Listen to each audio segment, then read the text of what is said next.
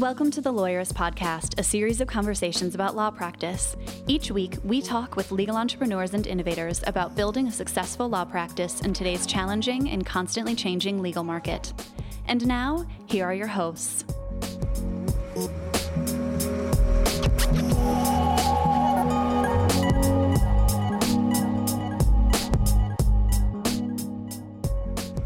Hi, I'm Sam Glover. It's just me again this week, and this is episode 193 of the Lawyerist Podcast, part of the Legal Talk Network.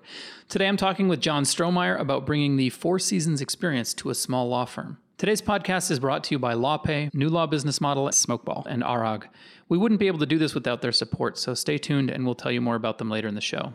As you probably know, if you've signed up for a free Lawyerist Insider account on lawyerist.com, you've got access to a whole bunch of checklists, templates, and other practice resources for free. But we know the process of getting them is a little clunky because the software we use to deliver them to you is set up to be an online store. So you have to add each download to your cart and then check out, and we know it's a little clunky. Since they're free, it would be nice if you could just click to download them. We're working on making that happen. Unfortunately, it's not just as easy as flipping a switch, so it'll take some time to make sure we get the user experience right. So please bear with us. I think before the end of the year, you'll just be able to click and download anything included with your Insider membership. So stay tuned for that. And if you don't have an Insider membership, it's free. So sign up today on the front page of lawyerist.com. Thanks to those of you who brought it to our attention. When you take the time to tell us about stuff that's broken or that you think we could improve, it really helps us prioritize our projects. So thanks. And now we've got a brief sponsored conversation with Jean Clausen from ARAG, and then we'll jump into my conversation with John. Hi, Sam. I am Jean Clausen, and I am with ARAG. And ARAG is a company that partners with attorneys to provide people affordable, professional legal help. And in my role as legal industry advocate, I work with other industry influencers like yourself and lawyerists to help bring out broader education to consumers on how to identify their legal needs, assert their rights, and understand the value of working with attorneys. Hi, Jean. I'm so glad you're with us today again. So today we're going to talk about ratings and reviews, and maybe it's worth saying the difference between those two things. Sure. Well, I think it's important to understand they always get lumped together. So when you're on rating sites, the rating is actually the numeric or the 1 through 5, 1 through 10, or 5 stars, which is giving you that number of how a consumer or a client is judging you or rating you on their service. And then the review is the actual feedback portion where they're going into greater detail and sharing more about their experience. So some sites will offer both, and not always when a consumer leaves a rating are they forced to also leave a review. So I think that's important to understand because many times it can get confusing. Gotcha. And just for the record here, why should you know anything about ratings? Why should we listen to you? Well, good question. So with ARAG, we work with more than 13,000 attorneys and have more than what we call 1 million plan members, which are clients in essence. Mm-hmm. So we maximize those insights because we are surveying the client experience journey working with attorneys. So for all interactions, we produce millions of cases a year. We are surveying those plan members about their experience with attorneys, about do-it-yourself documents, about their interactions with ARAG. And we ask them to rate things such as expertise, those interactions, communication, and encourage them to provide reviews. So these results provide us with lots of tangible information where we can help the attorneys participating in our network understand where they can help make their practice more successful and where they're really hitting the mark today with consumers and service. So how should lawyers be thinking about ratings and reviews?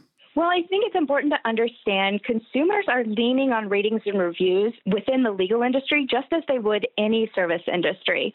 And we really want to help attorneys lean in and see that these provide a potential tool for success in their firm. Reviews and ratings can really help attorneys identify any gaps in service they might have and to hone in on those specific areas. So obviously, when you say tool, the lawyer doesn't get to write the ratings and reviews, but in the way that the lawyer delivers the service, they have a lot of control over what their clients are going to think about them. So if you can distill down what you've learned about ratings and reviews, what makes the biggest difference in positive reviews? The biggest difference is attorneys don't perceive communication as critical to the client experience, and clients feel communication is just as important as an attorney's knowledge and quality of work. So communication is one of the key factors in success for getting positive ratings and reviews. What does that mean? Like when we say like, what does good communication look like? Can you give us just a snapshot of what that might be? Yes. So things like communicate and communicate often. We always say you cannot over communicate when offering a client experience. And another key factor is setting expectations throughout every piece of the process. Mm-hmm. So as you're working with your client, helping them understand that's communicating at every step, what to expect, what's next, what the results of what actions they just took, whether it was a hearing or an upcoming hearing, really preparing that person for the experience. And we have examples of those reviews that I can share as well. Sure, Jean. Let's hear one of those reviews. One of those reviews where you can see the client perspective and the attorney's perspective. An attorney received a lower score from a client that said, I won the case for my client and they received everything they asked for. I don't feel this rating is justified. Meanwhile, the client shared, every step of the process was painful. He didn't return my phone calls. He didn't tell me what to expect. And I never knew where I stood on our case. I would not want to work with him or his firm again. So even though the attorney provided the service and the outcome was positive, the client didn't view the service meeting their expectations because there wasn't enough communication. Makes sense. So listeners, if you'd like some information and tips on how to get better reviews through better client service, go to aroglegal.com/rockmyratings, and we'll obviously include that link in the show notes so you can click on it. Thanks so much, Jean. Well, thank you, Sam. Have a great day.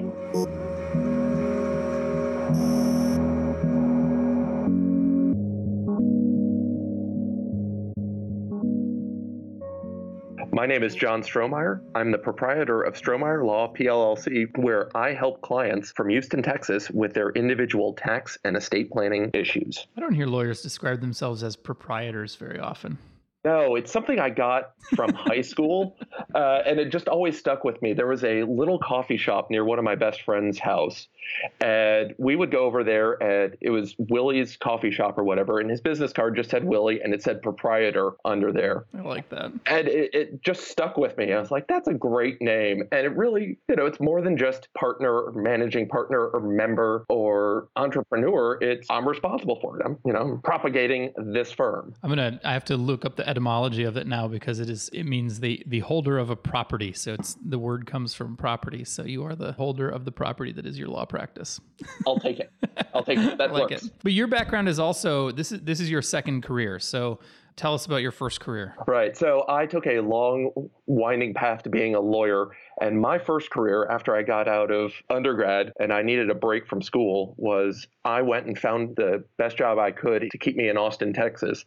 And that was working at the Four Seasons Hotel just down the street from school. And I just started off there thinking, I'll just come work for this hotel. This sounds interesting, long enough to fill, a short break, and then I'll go on to law school. And I ended up staying there because I got promoted from front desk to the night manager about 9 or so months after I started. And it was a tough job, kind of mortgaged part of my 20s, to go to work Tuesday through Saturday night, starting at 11 p.m. and leaving at about 8 or 9 in the morning.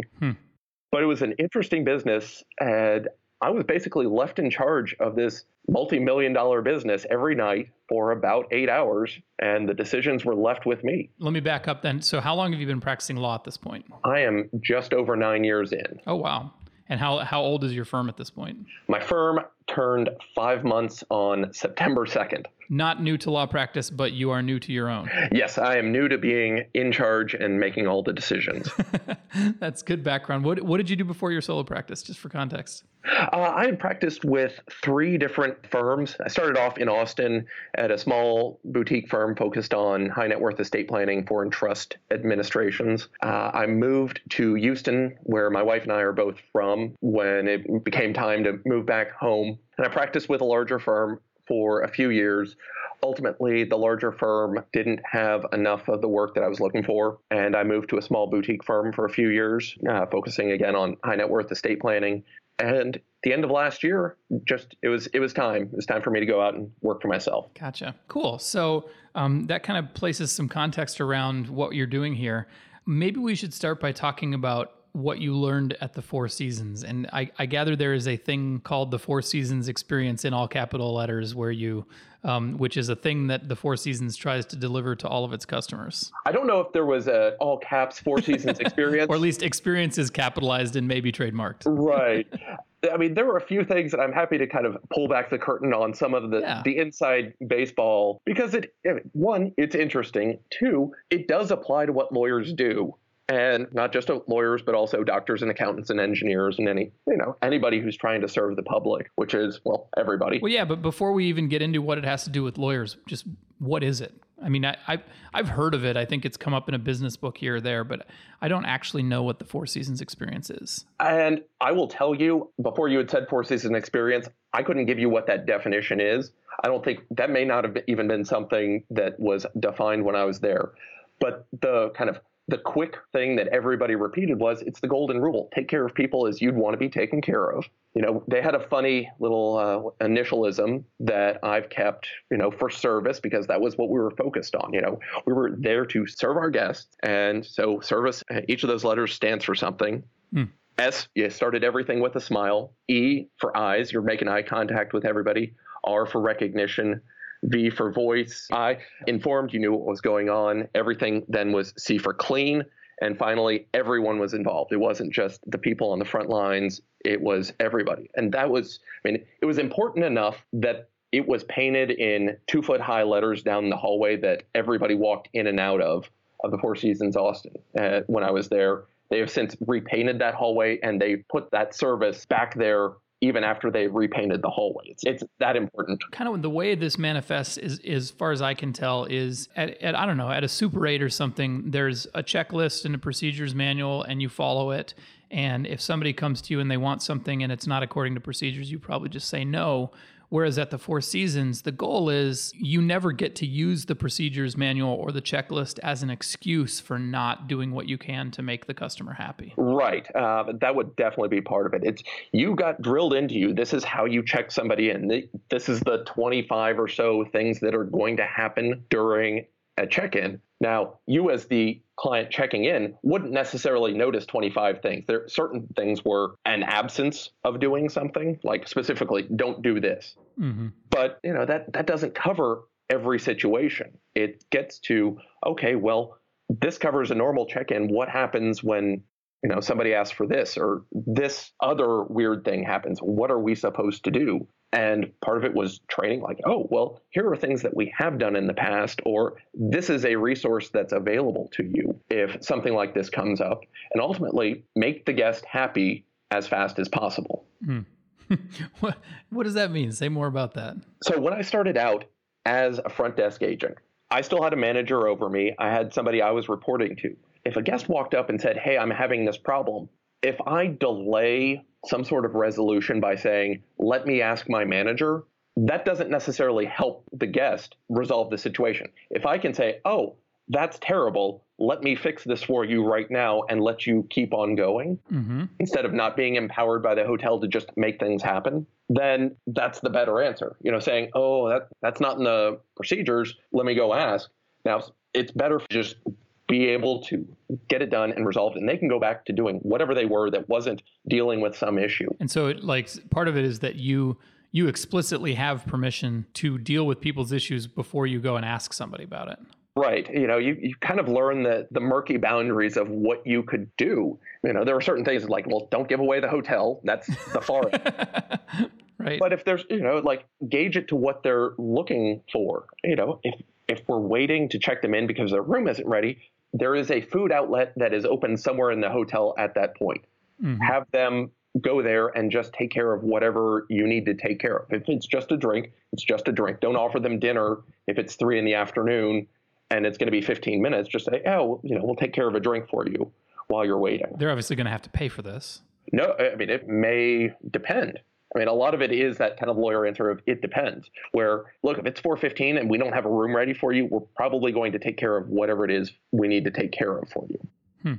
on the way other end of it, there was one time where I ended up having to charter a plane for a client at the hotel because we had missed a wake-up call. And it was 6 a.m. on a Monday. We were in Austin. The guest needed to be in Houston for a 9 a.m. speech. It's a 2.5-hour drive. Well, I couldn't get in the car. We ultimately figured out, well, we can charter a plane, have the Four Seasons in Houston pick him up and get him there on time.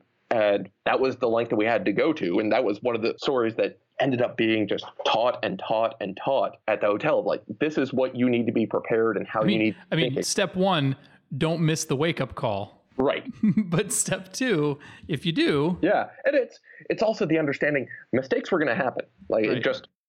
You have to understand that as much as we train, things will go wrong. And you just have to be ready to react and say, oh, okay, yes, this is not good. Me just talking at you and apologizing doesn't fix it. How can I actually fix this for you? Gotcha. How do you start thinking about transitioning this to a law firm? Because that's my understanding of your goal is you are trying to take this this idea of the Four Seasons experience and build the kind of law firm that the founder of the Four Seasons would have built if he went into law practice instead of hoteliering. Hotel. Yeah. He's a hotelier. Yes. Yeah. And that's the thing. It's like, well, I know what I did at the Four Seasons. I was the night manager for 3 years, but what I was doing there, part of it was a technical, like running reports every night, doing some accounting work, and part of it was the client service aspect. So if we kind of tease that out, all right, well, what was that service product that I was giving to the guests of the Four Seasons, and how can I adapt that to be delivered to clients of my law firm? The technical part of what we were doing in the hotel, the fact that it's different that shouldn't affect the fact that I should still be taking great care of my clients. And what can I do to regularize that and just know, oh, this is what we're looking to do, and this is how we're going to do it. Part of it feels like it's your firm. You're the primary person doing stuff. Part of the Four Seasons experience is about empowering employees to do things that they wouldn't ordinarily be able to do at other companies. But you're the owner, you're the boss, you can do whatever you want. So how do you... it feels like the Four Seasons approach is more of a management approach. It's not about managing yourself, or maybe I'm misunderstanding a bit. Right. It's part of that management is setting those expectations, and this is what we expect, you, the employee, to do, and this is how we know when you've done it. Mm-hmm. So I had a lot of email, but it was mostly internal at the Four Seasons. Now I'm a lawyer. Of course, I'm spending way more of my time than I should every day dealing with right. with email. But knowing, all right, my standard, this is what I want to hit, is that emails are going to get responded to within 24 hours, basically business day.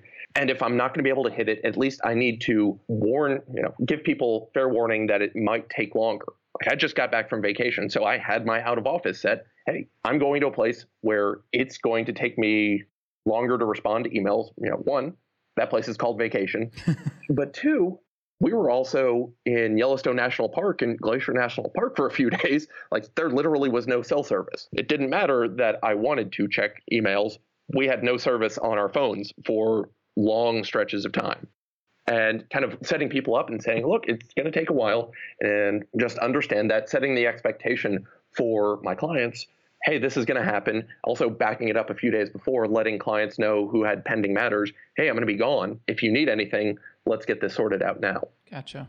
So we need to take a quick break to hear from our sponsors. When we come back, I want to talk about kind of how you measure that and how you gauge whether or not you're succeeding with what you've set out to do. So we'll be right back. Smokeball practice management software exists to streamline small law firms and reduce the stress of running a small business. With Smokeball, your firm is much more organized, productive, and profitable, meaning you and your staff can breathe easy with less stress. Visit smokeball.com/lawyers today to learn more and book a demo. Like what you see? Lawyers podcast listeners are eligible for 50% off onboarding. With Smokeball at your firm, it's less stress and more success. If you're not 100% happy with your law practice right now, chances are you want more. More income from your practice, more fulfillment from your work, and more freedom to enjoy your life. There's a new law business model that is allowing passionate attorneys to reclaim their lives and love practicing law again. Alexis Neely has been training lawyers for over a decade on the new law business model she created to build her own $1 million law practice. And now, the lawyers she has trained in that new law business model have their own high 6- and 7-figure law practices, all without sacrificing time with their families and only working with clients they love to serve. It is possible to experience the exhilaration of a thriving law practice, do the most meaningful legal work, have a real impact in your clients' lives, and have complete control over your schedule. Discover this new law business model now by watching the free video workshop series at newlawbusinessmodel.com/lawyerist. Did you know that attorneys who accept online payments get paid 39% faster on average than those who use traditional payment methods? With LawPay, the only payment solution offered through the ABA Advantage program, you can easily accept client payments online, via email, or in person. No equipment needed. Visit lawpay.com/lawyerist to sign up and get your first 3 months free. Trust the only payment solution developed for attorneys and recommended by 48 state bars. LawPay.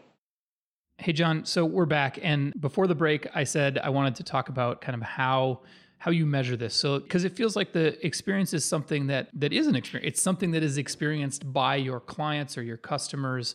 And so how do you know if you're doing it? So, and that's the trick. How do I measure it? A lot of things are just knowing certain things you can't measure. Like smiling, it's on or off. And so I got to put myself in the mindset of, okay, the client's calling. I need to take this call, but I don't want them to be upset. So step one, smile at the wall if I have to, because even if I'm not face-to-face with the client, that smile is going to come through on the phone.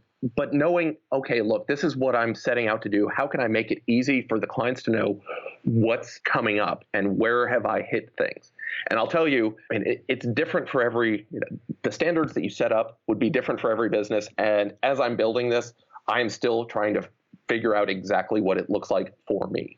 Because there are things where I'm looking at and saying, I don't know what this looks like, but I think this is it. And I don't want to put a number on it yet, but I'm kind of putting a range down if I think this is about right. And then, all right, was that a reasonable expectation? Was it okay for me to tell them I'd have something by the end of the week? Or should I have said, it's going to take 2 weeks?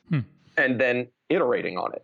Just say, okay, we learned from doing this. Let's do it again. And the next time it comes up for a different client, or maybe for the same client, we'll kind of track that and see, okay, it will take this long to get this done. What kind of problems are you running into as you're trying to implement this? Some of them aren't unique at all. It's like, oh, I'm starting to get more clients than I can handle all at once. And I, just have 2 hands and 2 eyes, just manpower.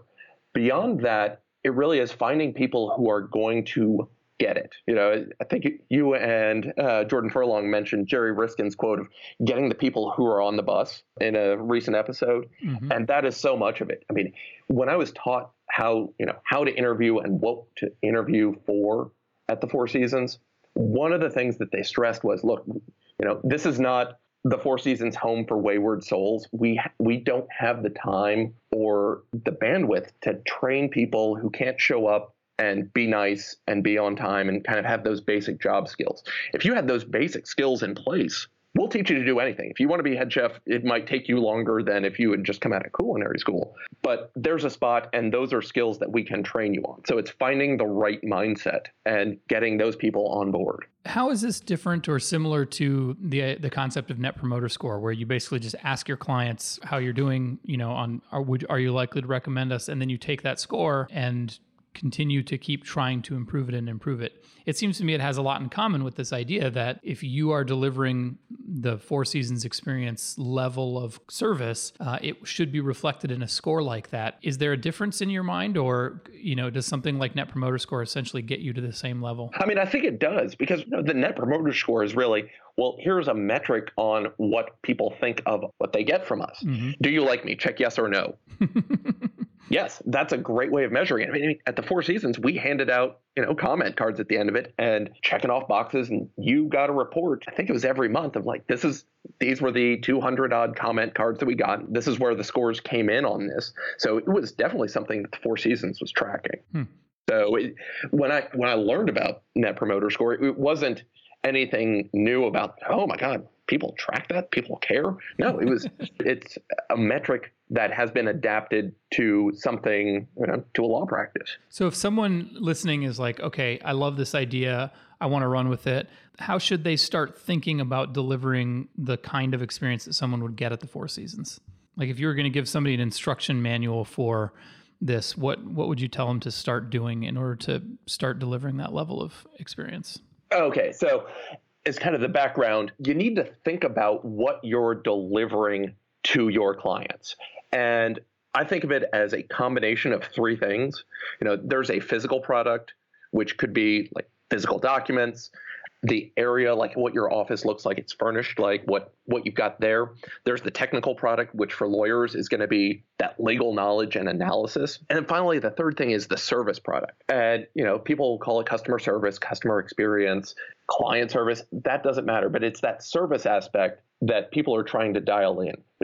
Until you've got the physical or technical product or that combination down, focusing too much on the service isn't going to get you too much, because if you've got a junky product that doesn't work, who cares if people smile at you and take care of you and respond quickly? So with that in mind, well, what is service? Because we all have an idea of like, oh, well, the people smiled at me, and then people kind of trail off after that. Working and thinking about it over the years of having worked in firms, what is that service? And come down to, a 4-point lawyerly definition of customer service being the experience that any business provides that's beyond its physical or technical product. And it really is, what is a business doing to simplify the process of working with it? I suppose one of the other things that crops up for me is, the Four Seasons isn't exactly an affordable hotel. It's somewhere but like 2 or 3 times as expensive as a nice hotel. And so do you think you're able to deliver that level of experience at a lower price point, or are you looking for clients who are willing to pay for service? It's a combination. Because of the changes in the market, there are reductions in prices that are just going to be part of it. Like, I'm not charging as much as I could have charged or did charge at prior firms. Mm-hmm. But there's a lot of things that are just simple that, it's not just the exclusive domain of white shoe firms. And I don't want anybody to think like, oh, okay, well, look, I'm not an AmLaw 100 firm. I don't need to worry about it. You still want to take care of people. And there are a lot of things that you can do that don't cost you anything. Smiling at folks when you start that conversation won't cost you anything. Right. Actually having everybody make eye contact when they're talking to you, that is one of the things that I see almost everywhere I go. Like, you walk up to a counter, and I get that, the person behind the register does need to look at the computer screen. But if they spend 90% of their time staring at the screen and not looking at me, it does make a difference. And, kind of as you go forward, just notice, is the person actually looking you in the eye when they're helping you? Or are they just kind of staring off somewhere else? And you can start picking up on this. And it's not just at registers, but, okay, well, if I'm on the phone with you, are they doing something in the background? Are they really paying attention to me, or are they checking email and trying to multitask? Because I will admit I have been guilty of this. I try and think, okay, look, this conference call is taking way too long. I'm not involved. I will perk up when somebody calls my name. But that's easy to tell. Right. Yeah. Right. But I get it. But it's not always just in those moments. Like, oh, okay, well, client's calling and they're talking about this thing. Maybe I'm going to do this, try and get something out. Now, I've noticed that I've got certain clients like who are more attuned to this, and I have a loud mechanical keyboard. And sometimes I'll be taking notes during the call, on the call. And I've just learned I need to stop taking notes on my keyboard and just handwrite them, because that way I can handwrite them and they won't notice, just as a way of conveying like, look, I'm not typing an email to Bob while I'm talking to Jane on the phone. It really is, I'm not creating that distraction. I suppose I've thought about this in terms of sitting across from somebody too. Like, you may think that your laptop is essential to note-taking while you're communicating with a client, or maybe there are things that you legitimately need to look up, but you need to be mindful of the impact that doing that is having on the person sitting in front of you. A laptop is a pretty standoffish thing to be having between you and your client. And so you change the way you do things to try and give them a different or a better experience. Oh, absolutely. I mean, I will probably say that I don't think I ever took a laptop into meetings, unless I do it occasionally, only because I'm a tax guy. And so I will have Excel spreadsheets open just so we can see, like, this is, here is one decision. If we make this other decision, this is what the numbers look like. But I just don't get taking notes on a laptop in a meeting. It really is like, you walk in with a legal pad. The legal pads should probably, like, at this point, I'm setting up conference rooms with legal pads for everybody I know who is coming, and a pen ready to go. So they walk in and say, oh, the 3 people I know I'm meeting with, plus me, there are 4 notepads and 4 pens ready to go. I knew that they were showing up, and it wasn't just, oh, here's an empty conference room that could have been ready for anybody. We're scrambling. Oh my God, you're here. Instead, it's, I knew you were coming. I am excited you're here. Look, I put out this notepad because I want you to take notes too, if you want to. And just recognizing that that's a thing that they're going to think about. Clients want to take notes in a meeting. It's not just you, the attorney. So being ready for it. And if they don't want to take notes, okay, well, it was just there, and you at least were ready to go. Going back to as when you were working for the Four Seasons, it strikes me that guests could easily abuse this kind of do what the customer needs attitude. And I'm wondering if, how did that play out? Does somebody come in and they're just an asshole and they demand everything and you say yes? Or at what point are you, because on the one hand, this sounds a lot like the kind of empathy that you bring to the client relationship if you are trying to design their experience in line with design thinking, or you're just trying to iterate around that client experience in an agile process or whatever. But it sounds more like the bend over backwards for the customer thing. And I'm just wondering, where do you draw the line on stuff like that? If you're actually at the Four Seasons, where would they say, no, you're an asshole, get out? I mean, it was rare. One of the things they taught you was don't start a sentence with no. Mm-hmm. You could generally, if they were in the restaurant, they were only going to be there for a few hours. Just kind of, okay, they will be gone eventually. At the hotel side, okay, they'll probably only be here for a few days. You can grin and bear it. But yeah, you're right. It does come down to certain times. You just need to say, no, you're not being nice, and we're not going to put up with this anymore. And I did call the cops on people at the Four Seasons a few times. I mean, there was one time where a guy had more than he should have at the bar, but not so much that we could throw him out for being intoxicated. Mm-hmm. He's just being a real jerk. And it's like, okay, this happens to some people. Sometimes it's not always their fault. And what can we do? And finally, the last straw was, he had ordered food in the bar and just started throwing it and just throwing a hissy fit. And I was like, this is it. Sir, you have 2 options. You can either go to your room and stay in there, or I will call the police. I like the idea of sending him to his room. Yeah. Either way, both of these options require that you leave this bar immediately.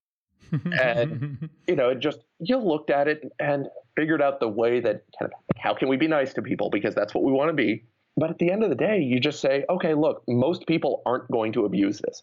And the ones who are going to abuse it, if they get you once, okay, well, how much were we really out?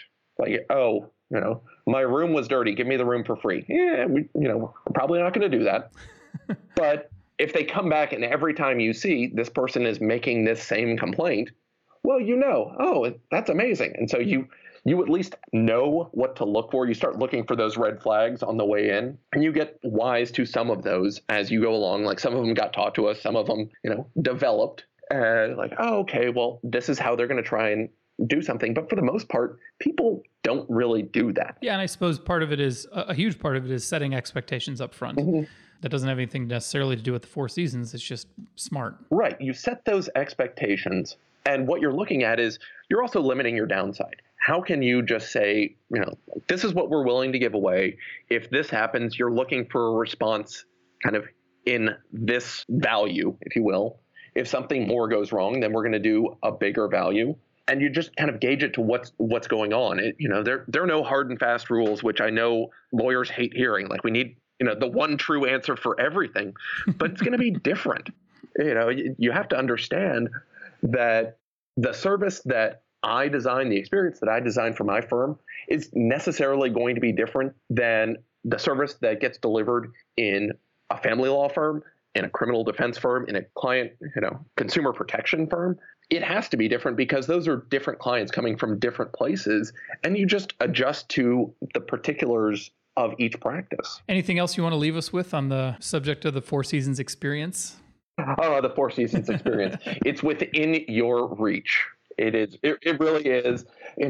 My goal really is not just to have my firm be the one and only. I want to help others get there too. Well, John, thanks so much for talking with us today. It's been a pleasure. And my understanding is that you are going to be giving us a download to distribute to listeners. Yes, I've got my little white paper on what I think service is and what lawyers need to be thinking about. It should be available through however you're going to distribute that, Sam. Yep, we'll put the link in the show notes. So take a look for that too. You can find those on the show notes on Lawyerist. Thanks so much, John. Oh, thank you, Sam.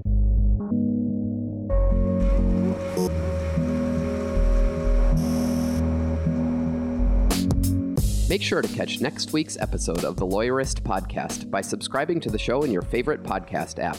And please leave a rating to help other people find our show. You can find the notes for today's episode on lawyerist.com/podcast. The Lawyerist podcast is produced with help from Lindsay Calhoun and edited by Paul Fisher.